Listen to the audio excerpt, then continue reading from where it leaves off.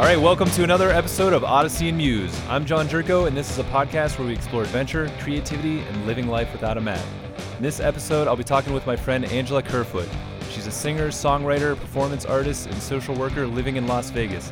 She has a unique style and loves to collaborate with other artists and musicians.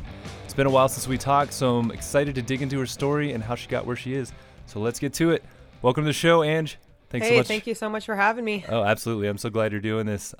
It's been a while, so it's kind of a general question, but how's life out there in Las Vegas? Life is good. It's moving fast. Work's good. Music's good. Networking is good. And there's a whole lot of excitement coming up this spring that I've spent all winter planning. So I'm excited to see how it unfolds and if it unfolds. Awesome. Yeah, I definitely want to get into that stuff. Just kind of start out. I'm pretty sure we met back at Youngstown State University back here in Ohio. Yes, we did. I believe it was some form of math class. Yeah, it might have been math. It was in that like psychology building, weird, I don't know, kind of a strange meeting area, Yes. commons area where we started talking, I think. Yes. But I remember at the time, I think we both had a love for the White Stripes back then, and We did. I know you had a lot of love for music in general. And I'm just curious, I don't even know, were you singing and writing back then, or was this just kind of something in the future? I was in a cover band called One Night Stand at the time. With Mike Kermick, who's doing some pretty big things for Youngstown music culture right now. Oh, cool. With his band, Perfect Pair. And we did all covers back then. And Mike is still succeeding doing covers in the area right now with his partner. Oh, that's awesome. I don't know how I missed that. I don't even remember talking Yeah, about you. it was a slow growth kind of a process for me, and I think I've always taken art forms, being original, so damn seriously that I wasn't really. I mean, much love to the past project, but I just was always weary to tell people about cover band stuff I was doing because I was such a fan of the avant-garde blues scene that I just didn't want to admit to it.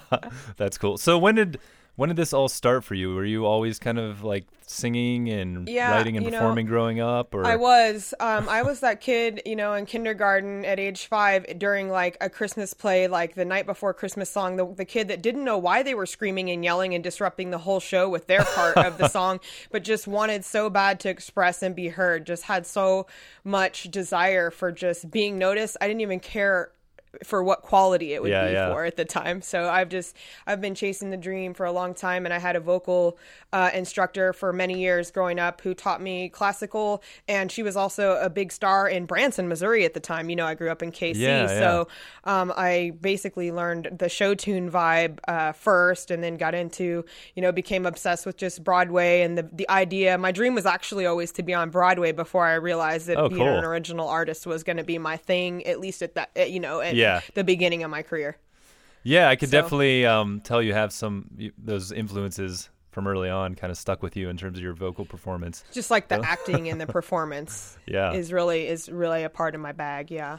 Did you moved around a fair amount when you were younger, or were you in Missouri for quite a while? I went to elementary and high school in Missouri, and then when I graduated at 18 from Harrisonville High, it was a small town, population 7,000 or 8,000 at the time. I moved out to where my pops was living out in Ohio, and that's how Youngstown State came about. And then I did Penn State, and I did Jameson School of Nursing out in Newcastle, PA, and then said, screw nursing, it's not for me, maybe social work, but definitely music. And I was like, I'm going to Vegas, I got $1,000 in the 98 Intrepid, here I go. Screw everyone, and I just left. I just made the decision, told my dad, thought it was an okay idea, and 2 weeks later I left from the moment I made the decision. Oh, wow. To leave. So you were like, I'm ready to go, let's do this. I had been ready to go, but hadn't admitted it to myself. How long were you in Ohio, and what were you studying at Youngstown State? Was it social work related, or? I was studying social psychology at Youngstown State, and also taking beginning classes to understand registered nursing, and I was minoring in theater. Oh, wow. So you were doing And a I lot. wanted to major in theater, but my dad wouldn't allow it. So I was like hiding from him that I was like, swapping my theater classes out for nursing and trying to more so I wasn't going to my nursing classes or my social psych classes. I actually went to more of those because I was interested in socio psych, but I was really just attending theater classes and, pushing on that vision of dreams. So. That's cool. So, did you always have an interest in social work, or how did that all come about? Why do you have a passion for that? I think I stumbled into social work passion just through nursing passion. I knew I wanted to help people outside of music. I wanted to help people with music and, in a cerebral kind of way, but I wanted to do some actual like career labor. Like I wanted to get my hands dirty. I wanted to actually help people rather than just saying that my music was helping people, because we all know the truth is that there's labor involved in genuinely helping a large amount of people in a community. And so, after the nursing didn't work out, well, I had the experience. So I was able to still get jobs in the field. Even though I hadn't graduated, I could get entry-level jobs. And I just started digging through the pile of the whole network of what a community needs as far as service workers go, and learning that social work was an aspect that was more for me, and anything that was educational in social work. I really liked teaching people, and I had a knack for I had a knack for reaching people, or so I thought. Yeah. And so I just began trying it out and trying, assisting caseworkers for all different types of people in the community that needed help, anywhere from disabilities to battered women's shelters to adoption shelters and all those sorts of things. And you just started discovering, I worked from dishwasher in the nursing home kitchen to porter at a behavioral center. And I just really explored every angle that there was to figure out what I was trying to do and how I was trying to do it, because I knew I had reached a point where, since I hadn't finished my degree and couldn't afford to go back, that I had to just start moving and building repertoire. So you weren't afraid to get your hands dirty and kind of get in there. Never have been. No, I was raised, I mostly, a lot of my upbringing was on the farm in Ohio and between another farm in Missouri. So I just have always had a mindset of hard work. Do you think your work with helping other people has influenced your artistic vision or your music? Drastically. And not any specific network of people in need either. Just all of it. Just there's a lot of inspiration in seeing pain and feeling pain and being empathetic to people. And it is a muse process. And it also, you could even say it's a masochistic process, which it was more so masochistic for me when I was younger. And now I've separated myself from the understanding of how a muse and art works. But like starting out, when you're on that, like, how do I want to say this? Almost like a self-prophecy kind of a kick, like when you're younger, like in your early 20s, you know what I'm saying? Like before it all hits you, like how you're doing it, why you're doing it, and how it works. I definitely experienced the younger egotistical mindset before I came into the mindset of an adult, and really understanding how people's lives inspire me and how seeing the change and helping people develop their lives influences words, vocabulary, music, and really, your lyrics come from the vocabulary you establish, through that empathy and compassion. So getting back to your actual songwriting and singing and influences on that side, when you first started out actually performing like in these cover bands and then started to do more original stuff, who were kind of your musical influences at that time, and what direction were you trying to go, I guess, at that time? Well, in 2005, when I first got into like an original band that I had a lot of respect for, which was Moksha, who is now like the biggest Las Vegas jam band that there is right now in Las Vegas.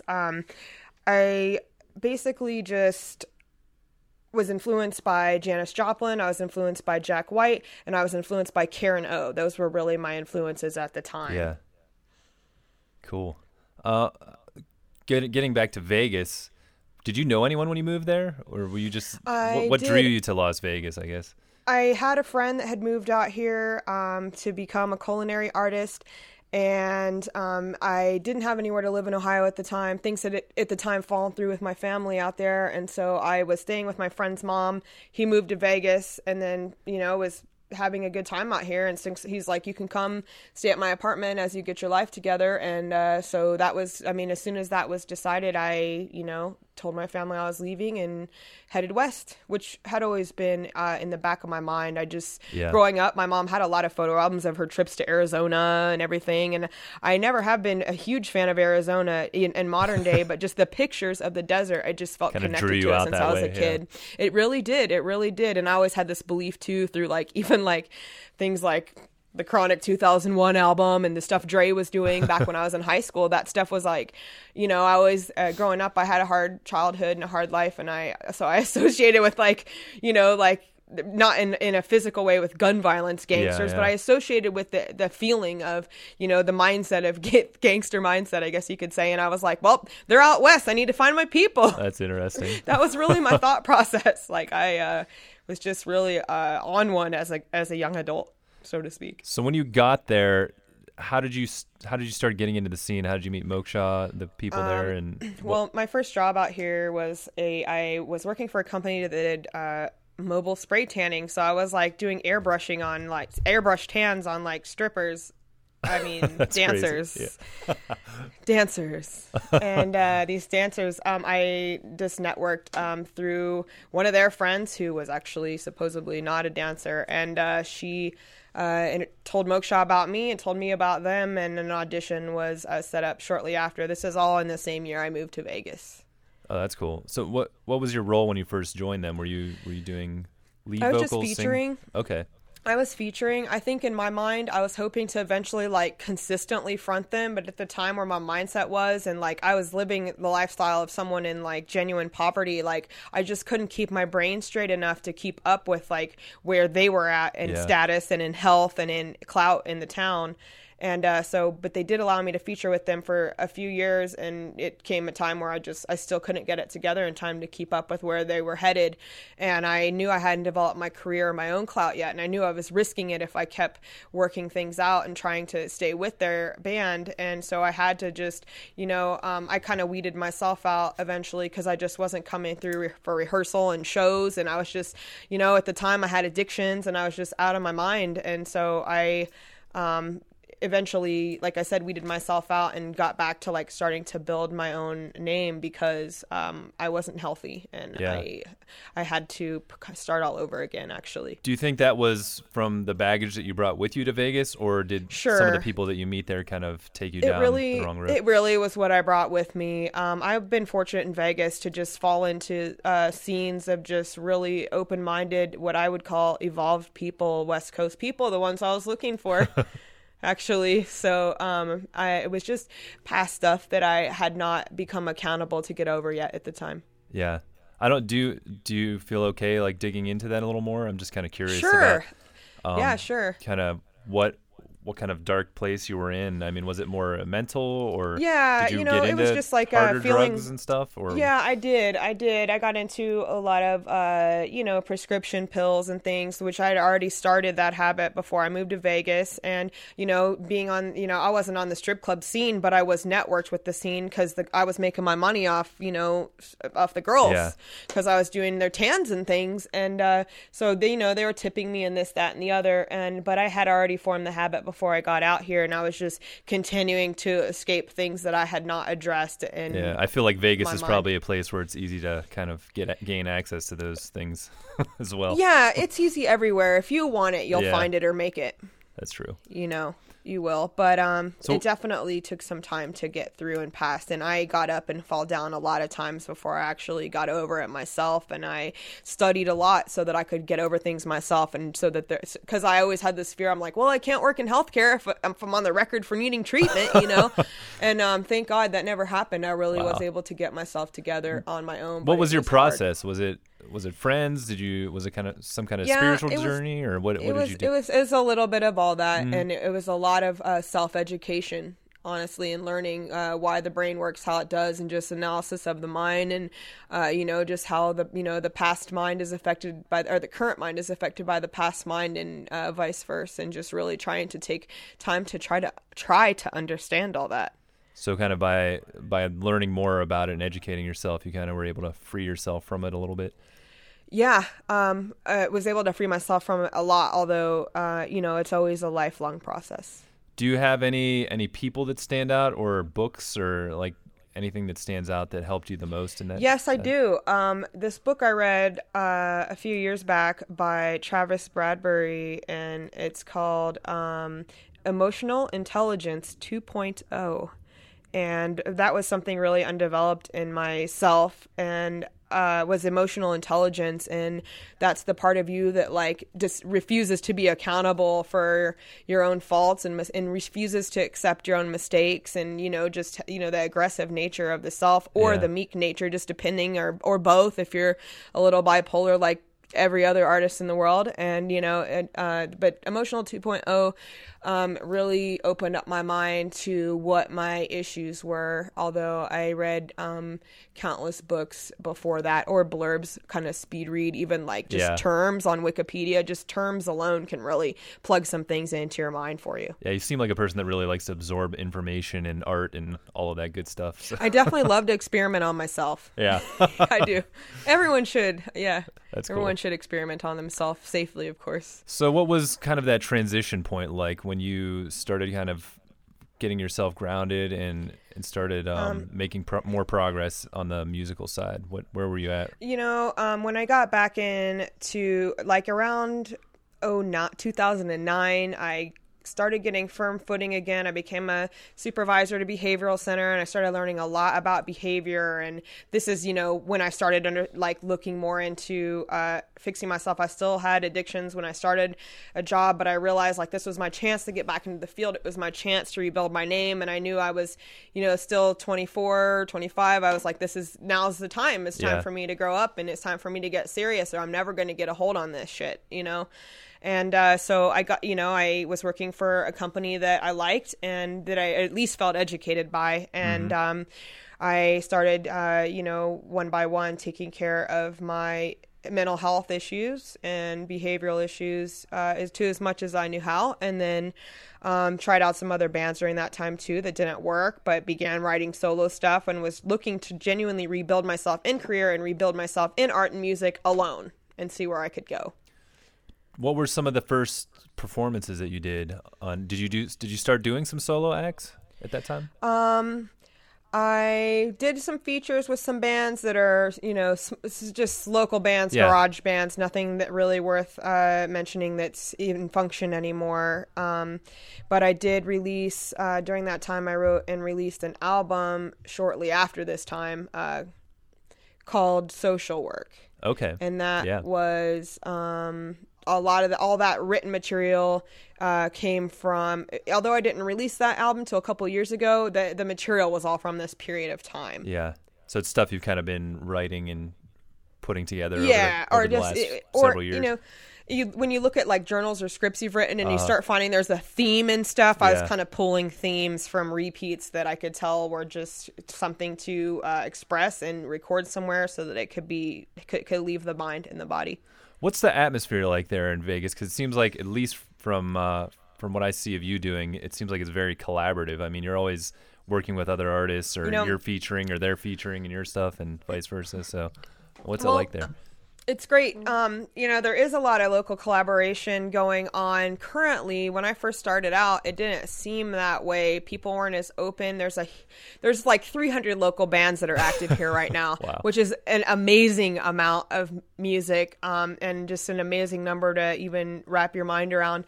But most of my collaborations have actually been with people in France, the UK. Oh, really? And California. Those are where I'm finding the collaborators. That's kind of like my global outreach thing I do. As far as Las Vegas, I am collaborating with a local band right now called Greasy Conversation. That is actually an act that Waz and one of my close friends, Greg Brown, are heading right now. And then I'm also locally collaborating with I guess that's the only one that I could say is legit right now, but my collaborations are primarily outside of Vegas, but we have a home studio, so will you like record your parts and then send it to them and kind of go back and forth and bounce ideas off each other? Is that how it works? Yeah, that is how it works. Usually people will actually give me full control because they like what I do with music, so they'll just send me a track and say, Ange, you can write whatever you want to this and do what you want. Once in a while someone will actually provide lyrics and a guide. Working with this guy, he goes by Echo Cosmic, and he's out of SoCal. And I'm releasing an EP with them pretty soon, actually, called The Night Kitchen Sessions, and it's all like French noir, cinematic, what I want, crime scene songs about love, if that makes sense. That's kind of interesting. So I'm working on that right now. But with him, he actually does write the instrumentation and the song, and then I kind of recreate it with my voice. He's has an excellent vision for the guide vocals, but he's the only person that's actually ever given me guide vocals on a collaboration. Everything else has been just me doing what I want to do on it, and that goes to say for back when I was with Moksha to now.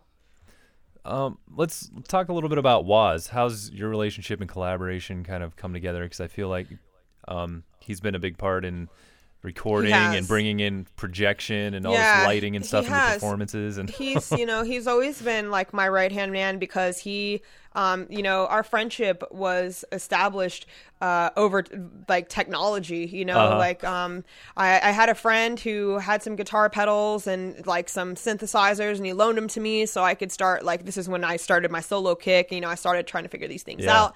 And Waz, was my best friend at the time and was like just showing me how to use the gear, like down to how to plug it in, what cables to use. Like I had a hard time comprehending these kind of things. Yeah, because at this time you didn't really do any home recording or anything like that, did you? Not yet. Okay. I didn't. No, I didn't. And shortly after that, Waz actually brought a Chaosilator into my world, and then I wrote social work on that Chaosilator. What is a Chaosilator? That sounds awesome. It is a synth / beat machine. Okay. And you write beats on it. That's cool. And actually did social work is like almost entirely live except for one track on there. It's just me recording vocals and just jamming, basically cohesive jamming. Yeah. And looping. It also loops. You can do unlimited loops on it. Okay. Yeah, you got some really cool sounds out of it. Yeah, it's amazing. I recommend getting the K2. It's called the Chaosilator 2 by Korg. Uh-huh. It's only a couple $100. You can probably find one for half that online. It's amazing what you can do on that thing as an artist. You could get a lot done with that thing even if you don't have a computer.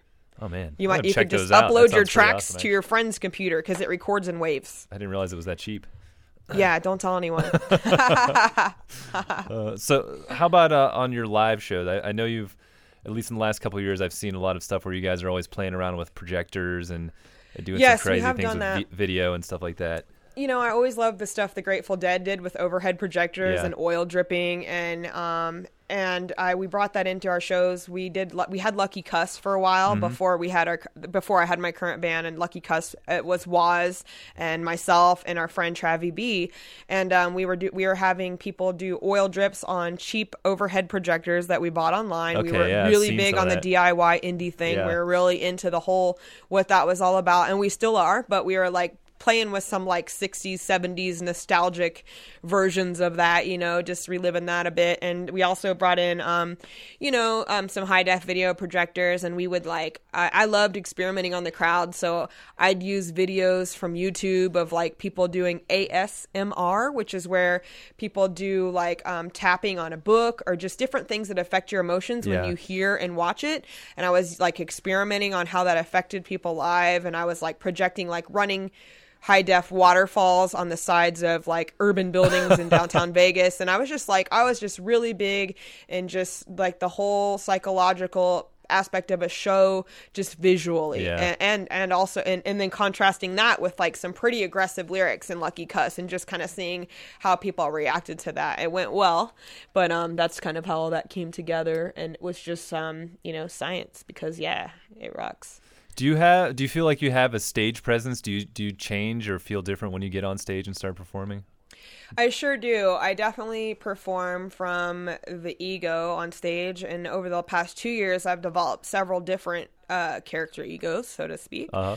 And in Lucky Cuss, which is the last band I had before the one that I have now, I was really just playing I was playing Frank Ouija, and I actually went by Frank Ouija on Facebook for a couple years. Okay, and I think that was is that my still resurgence. Your Twitter handle or something? I swear I've seen I don't that. use it anymore, but it's probably still sitting Still there, sitting out there. just wasting space. But I at the time I was kind of in a mental breakdown place, and so Frank Ouija was my way of like being someone else on the internet. And even though people knew it was me, and a lot of my friends were really freaked out, I kept doing it because I was like, I don't care what anyone thinks. This is my resurgence. I'm going back to the scene, and I'm going the weird way. Yeah. I'm going to get there, and people are going to notice me one way or another. And they did. And Frank Ouija is the angry side of me, and the thoughts that I actually have. Well, that's who I played in Lucky Cuz. Yeah.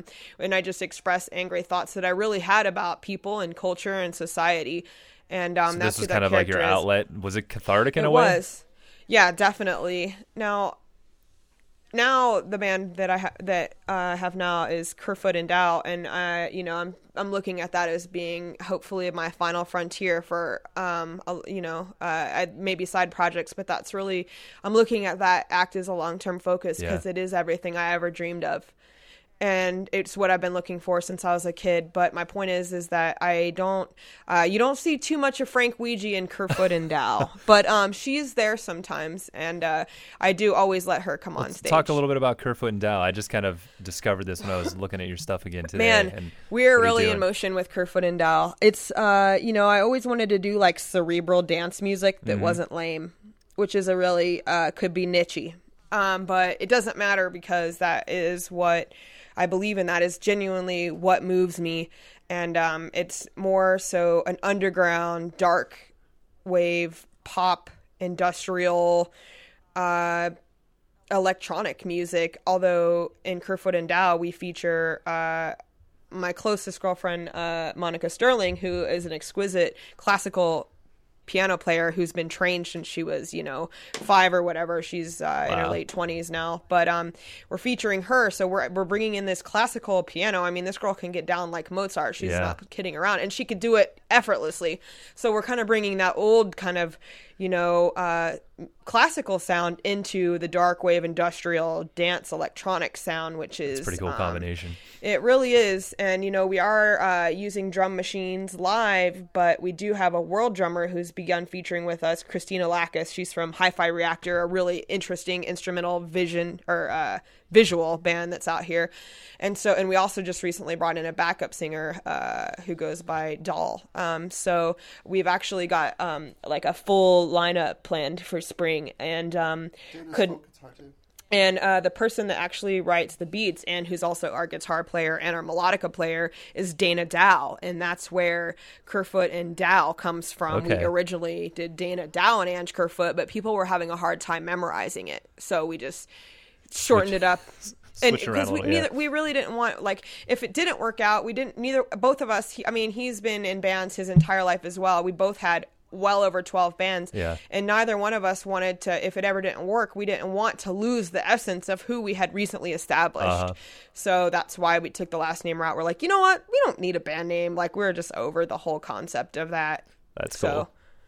He's really been he's definitely my dream music partner right now. While you're on the subject right now, what do you guys got coming up? Is this what you're going to be touring as right now? Yes, we are touring as Kerfoot and Dow, and it's KERFOOT &DAU, and also you can go to AngeKerfoot.com and you can see what we're up to at all times. But we are headed to Boston on tour at the end of this month to open for some legendary musicians out there, some local indie legends, so to speak, and we're also getting ready to perform Las Vegas's Burning Man Regional Festival. Oh, cool. In May. This is our second year actually doing that. We got to play that last year. And let's see, we also have another major event coming up, but damn contracts, I can't say anything about it. That's all right. We'll keep watching the Twitter feeds and Facebook feed for that. Yeah, Facebook, our band Facebook is, is up to date. And then our website, like I said, it's AngeKerfoot.com, ANGKERF as in Frank, OOT.com. You can see what we're up to, and a lot of our music's free, although we just recently signed a couple tracks from our remix album to Bass Nuts Records, which is a local Vegas label, and we've got some stuff out to TV shows, yada yada. But we released our album Kings back in late November, and Kings has been doing really well on Bandcamp. We've had a couple hundred full album downloads, which it is free, but that's a lot for me. I'm surprised by that. That's the most response I've ever had from all of my experience in music, and that's a lot for just being out a few months as a local band here, because there is so much competition here. It's deep. That's true. And but then what really kicked off Kings for us was that we did a remix album, and we had lots of like known local DJs in SoCal and in Vegas do remixes of our Kings album tracks.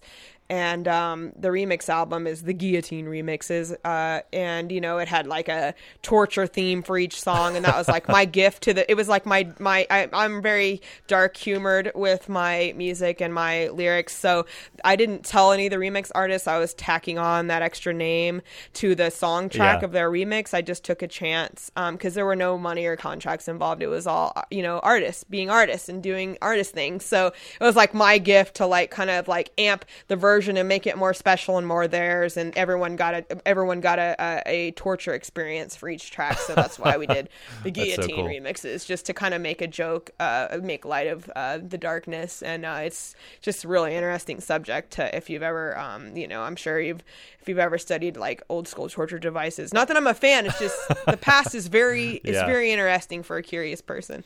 Well, maybe talk about that a little more, just working with other people. And I feel like you were big on networking and stuff, but it's more than just networking. It's like making friends with other artists and working with them. It's musing. Yeah, a lot of my networking has occurred because I genuinely was interested in an artist's style or their voice, or something about them grabbed me. And it's really hard to grab me. Like I don't mean to be picky about music, and I like all genres, but it's really hard to reach me because I take getting goosebumps from good music very seriously. Yeah. If you don't give me goosebumps, we're not going to work out.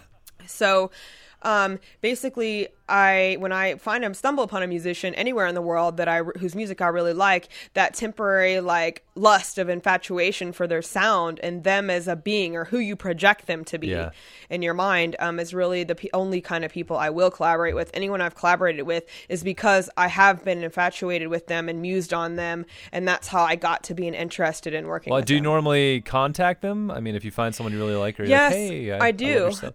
And sometimes I have gotten to know people and they've actually trolled me first and contacted me. Oh, that's cool. It's always been the mutual muse scenario that those are the people that I collaborate with. So I had an experience with the girl that booked our show out in Boston. Our show's actually in Cambridge. It's at this place called TT the Bears, and it was booked by Onda Volley, who is a budding musician in Cambridge. And so I can't even honestly, oh yes, I remember how it happens now. She had some songs out that I was really intrigued by, and basically I wrote a song to her about her as like a letter of how I felt about her musically and what I thought and who I thought she was, or what I projected in my mind in the artist muse moment for her to be. And I explained, just to keep the weirdness down, like, hey, had this muse moment about you, like, please don't take this offensively in any way, but this is how I felt and here's what came out. And I captured it in the moment when it happened.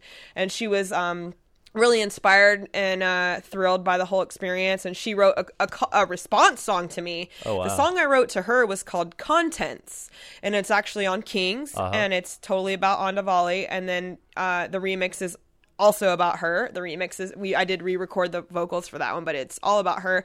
And her response song to me is this incredible song she has on SoundCloud for free. You can hear it. It's called Blacklight Vegas, and it actually gives me chills to say it because the theme of the Cambridge show we're playing for tour out there, it's called the Blacklight Vegas show. So it's like cool.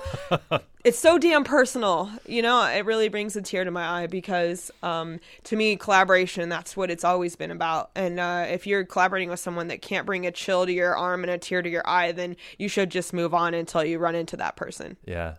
Speaking about collaboration a little bit, when I was living out in LA, past it's been over a year now that we did the video for State of the Greed. Yeah, it has been. It seems like a long time ago, huh? So much has happened. Damn time warps. But that was such a blast to shoot, and I remember when we were talking about it. It was hard work. Yeah, it was.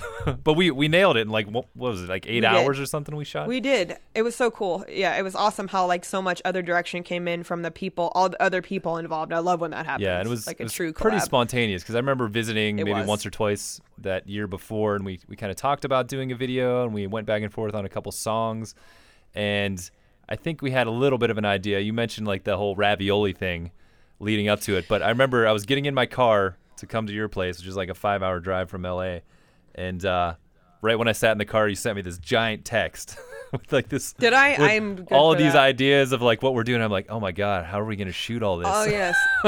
Yes. But it worked out great. It was such a blast. See, I don't think like that since I'm not like a videographer or producer Yeah, I was in like, that oh type man, of visual way. this is going to be interesting. But I'm like, we're just gonna get it like we're running the farm. yeah, but quickly. everyone was totally in, and your friends helped out a lot. And it was They fun. did, It was yeah. good. That was a blast. And as you know, State of the Greed, it's on my YouTube at Ange Kerfoot on Yeah. YouTube, and I don't know if it's on your YouTube. I think I can't have it on remember. my Vimeo account. On your Vimeo, that's right. Yeah. State of the Greed is out there. And then, you know, that song was always, my dream for that song was always for there to be like 100 versions of it before I die, kind Yeah. of a mindset. And we're on like the 4th version. There's a remix version out that's entirely different. Oh, and cool. then there's I don't also even know if I a saw Kings that. album version. Yeah, it's on Kings. There's a brand new version on Kings. And then on the remix album, the Guillotine remixes, there's actually yet another new version. And there's actually a second YouTube video out for that now that is just really just me just singing with projections on me. It's not as involved as the storyline that you and I put together, but that I have hopes for that message to go far because it is a political message. Yeah. Hopefully we could do another one of those sometime in the not too distant future, because that was Yeah, that was a whenever good you're time. ready. Yeah. Get back out there in Whenever, Vegas. you know what? We're actually going to be in Ohio in July. Oh, really? You have to let me know when So you're coming I'll through. keep touch, Yeah, definitely. I'll touch base with you about that. So what have been some of your other biggest musical influences over the last years? Maybe more recently, kind of what direction you've been going? Definitely. One of my biggest influences has honestly been Dana Dow, and I always had these beats in my mind that I wanted to write, and they were, you know, I've always been a big James Murphy fan, and he's from LCD Sound System. He's the founder of that. And LCD Sound System is huge, as you know, Yeah. and no longer together or whatever, because he's pursuing author and political things right now, James Murphy is. But when I met Dana Dow, I knew right away that he was a James Murphy. And I was like, wow, this guy is writing the beats that I'm thinking of, Yeah. but can't quite get out of my beat machines. But he was able to also work with some of my beats and elaborate on them to where I could still be involved in some of the beat writing process. So that, of course, made me more connected to him, and he he is definitely my biggest influence musically right now. I would not be anywhere in my current music career without him and his like vision for electronic music beats. And it's just I listen to a lot of his music that I haven't even written to yet. He just writes really fast and gets stuff done, and he knows how to leave room for vocals and how to leave room for Monica's classical piano and how to leave room for backups and how to leave room for world drums. He knows how to make space for a lot of people, and we've always had this vision of having features and someday possibly rotating ones or, you know, whatever. But, you know, him and I cohesively as a duo, when it comes down to it, we always have our duo, and that was our vision together, as like to build something that couldn't be broken. And his music drives me to a place that pulls the lyrics from me and like the sassier side of like the what do I want to say here? Kind of like the electronic punk pop vocal sound, and his music makes me want to play that character and the character that I've always dreamed of. So he really pulls that out of me. Can you describe your vocal style a little bit more, maybe to people that haven't heard you? I mean, you kind of talked a little bit about, you know, your classical training and your love for blues and stuff like that, and how's that all kind of mixed together, and what do you like to do? Yeah, I'm doing kind of like I think I am going for like a jazz punk kind of vocal style, and it gets tied in with trip hop a lot, and I appreciate that, and I'm honored, but it's not trip hop at the end of the day. It's an electronic industrial blues. We call it urban psy so that we don't have to list everything, because we really do cover world music. We cover jazz. We're rock. We nod to the 90s a little bit sometimes. You know, we are definitely very futuristic music, and we are looking to go a futuristic place with our music. And I'm not talking like techno in your face to where you're like, ugh. Yeah, you're just I'm trying so to sick of evolve electronic music musically as much as you can. So exactly, and that's why urban psy is just, you know, basically urban psychedelic music is just a way of encompassing all that for us. So we stand by that genre, and it helps us, having the titling of the genre helps us stay true to what we're doing, which is not adhering to genre, but we're not all avant-garde to where you can't, not everyone, to where the majority of people can't understand it. Yeah, you kind of try to balance on that line between poppy enough that it's, still almost radio friendly, I guess. It is. Yeah, we definitely respect the radio, even though aren't we all mad at it? But we never want to leave the radio out, because like I said, our vision is to be all encompassing and to be for all ages, and to reach all ages. We're not really trying to market to a demographic. We're trying to market to people that think, or that want to think, and that can be inspired by our words to think. Yeah. So a little more intellectual. It's definitely intellectual. Yes. Have you had, terrifyingly so sometimes. Have you had any other big obstacles to overcome, and just kind of in creating this environment where you can really focus on your art over the last several years? Yeah, sure. I mean, even, working with Dana, you always have trust issues with anyone when you're working with, because you want things to last, and you want things to go far, and you want to know that person is going to be there. And I don't feel like in any other band that I had those kind of mates. And Waz is my, he is like my, he does our engineering and our mastering for our albums, so he's always been there. But on a band level, which is separate from that relation, I've never felt like I had a mate that I could count on that was really looking down the tunnel of the future with me like this. So I would say overcoming trust was a big thing, and having the not having the resurgence of past negative behaviors or drug uses or anything like that obviously has provided a lot of clarity in my life, and probably why I'm going so much further with this project. I feel like, I definitely feel like I am in a new life, and one that is full of hope. So that's awesome.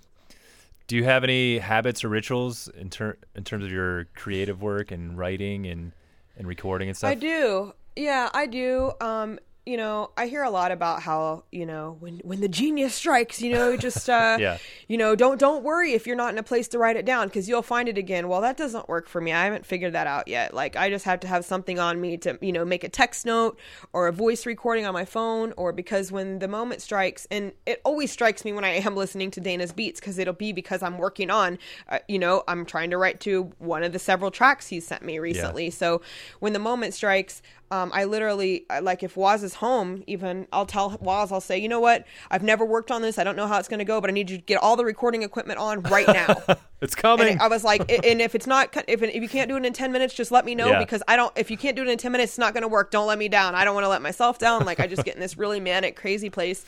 And luckily, I try to set myself up to only listen to Dana's beats when Waz is home, and I've already notified him, like, hey, I'm setting myself up for the moment. It's probably going to happen. Can you get your gear on for me? So is that a big part of your writing right now, is listening to either Dana's beats or just some type of beat or music maybe that you put down?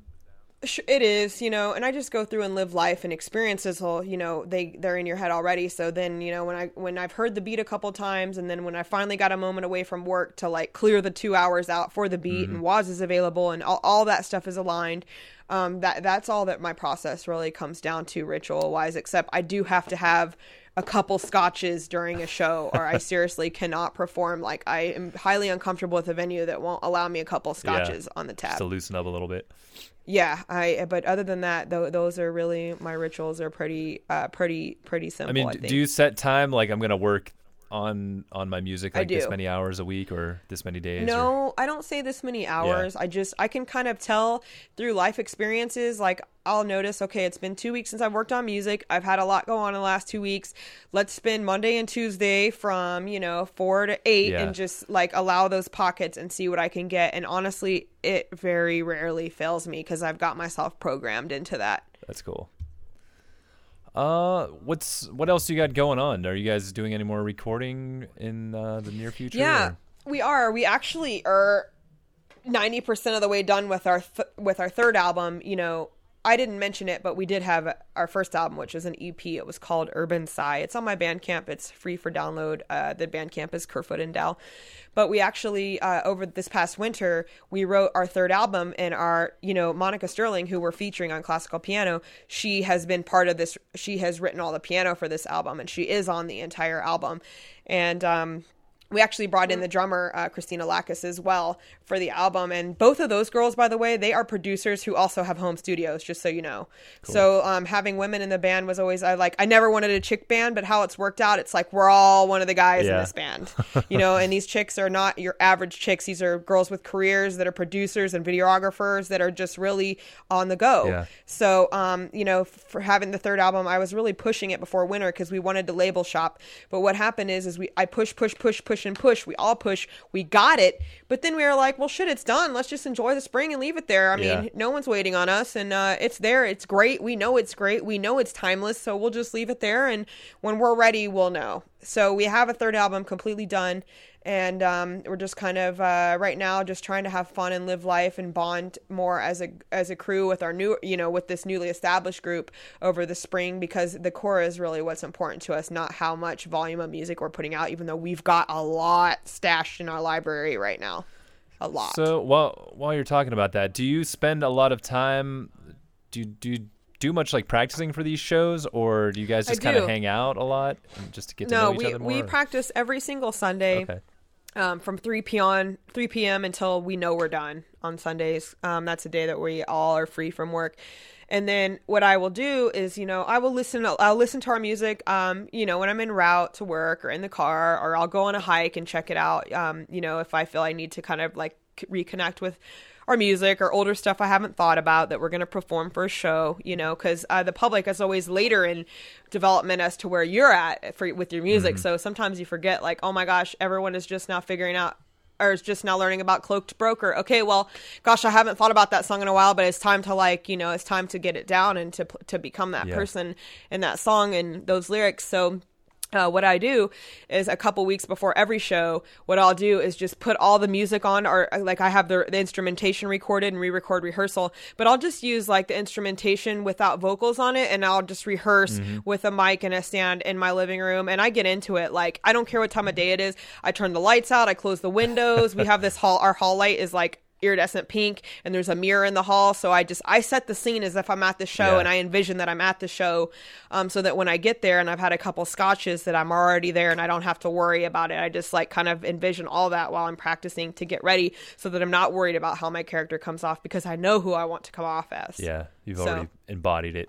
That way nobody's like evil eye or like what the hell's going on face like derails me, because I'm sensitive, and when you're putting on a show, you're really very vulnerable, so you have to really prep for that vulnerability. What's the next show you're going to be playing? What's the most recent thing coming up?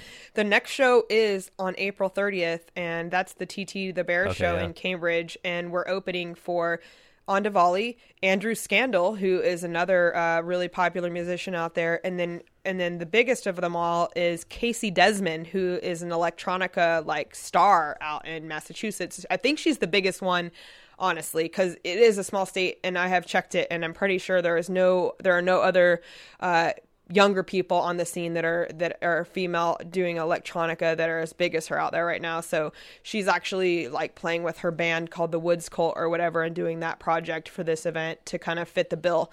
But that collaboration is our next show, and then after that is the Burning Man Regional. Nice. So do you have any advice, just to kind of wrap up, for other songwriters or artists who are kind of inspired to pursue their art, and what are some things that they could do to kind of avoid the pitfalls, and you have to be, pitfalls aside, because each pitfall is unique to you, and those are things that you really have to research yourself to understand your own self better. But you just have to be willing to take a dark street solo over a well-lit crowd of well-known peers. That's well put. If you want to be anything new, and why you would want to do anything that's been done, I cannot understand, but I can respect it. Yeah. Well, I really appreciate you doing this, Ange. Maybe. Hey, likewise. This has been fun. Before we wrap up, let everyone know what the best places to follow you online are.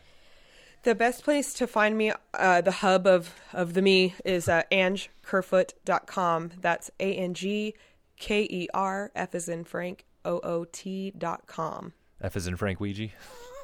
Indeed. Awesome. Yes. Well, thanks so much again. I really appreciate it. Thank you. Hope to see you soon. All right. You can follow me, John Jerko, at John Jerko on Twitter and Instagram, and find out more about Odyssey and Muse, including the show notes for each episode at odysseyandmuse.com. But most importantly, go to iTunes, subscribe, and rate the show. That's how the show gets noticed and grows. Thanks for listening, and until next time, follow your true north.